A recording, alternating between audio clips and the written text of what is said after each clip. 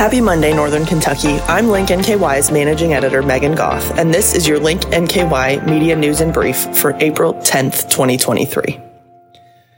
Buyers are returning to the market faster than inventory, and realtors are seeing an uphill battle for renters looking to transition to homeownership. Northern Kentucky native Thomas Hedger is looking to move back to the area after spending the last 6 years in Florida. When he spoke to Link NKY, Hedger was in the process of purchasing a home. When he lived in the region, his family resided in Dayton, Fort Thomas, and Silver Grove. Naturally, when he moved back, he started to look at homes in those areas, particularly in Fort Thomas.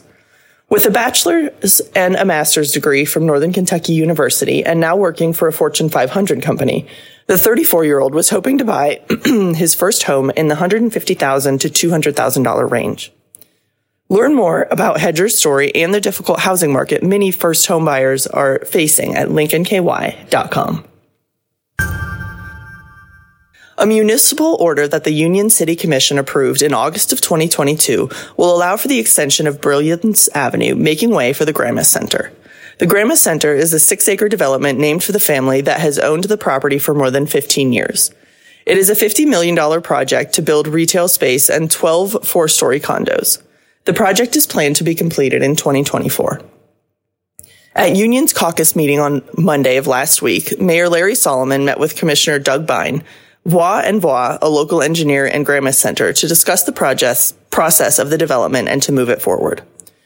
The project is currently geotechnology company to perform all the environmental agency protection studies on the property and submit all necessary forms, Solomon said. The total of $6,000 will be a cost share between the city and Gramis Development, each paying $3,000. The city's portion will be paid by the American Rescue Plan Act funds issued by the federal government to aid in recovery from COVID-19. One man has been arrested after the Boone County Sheriff's Office said a 19-year-old fell off of a car and sustained a life-threatening head injury in Big Bone Lick State Park. The sheriff's office said deputies arrived at the state park around 1:15 a.m. Friday, March 31st for an injured, unconscious person. They said Florence 19-year-old Sean P. Smith was airlifted to UC Medical Center after falling off of a car. Smith remains in critical condition. While investigating Smith's fall, deputies learned 21-year-old Dylan T. Brinkman drove Smith and another man to the park in a white Chevy Camaro. When they arrived, Smith then sat on the trunk of the car while the other man lay on the hood. As Brinkman accelerated, Smith fell off the car and onto the pavement, according to police. Deputies said the man on the hood ran to Smith's aid and asked for others to call 911. Brinkman and another person at the scene left the park and did not return.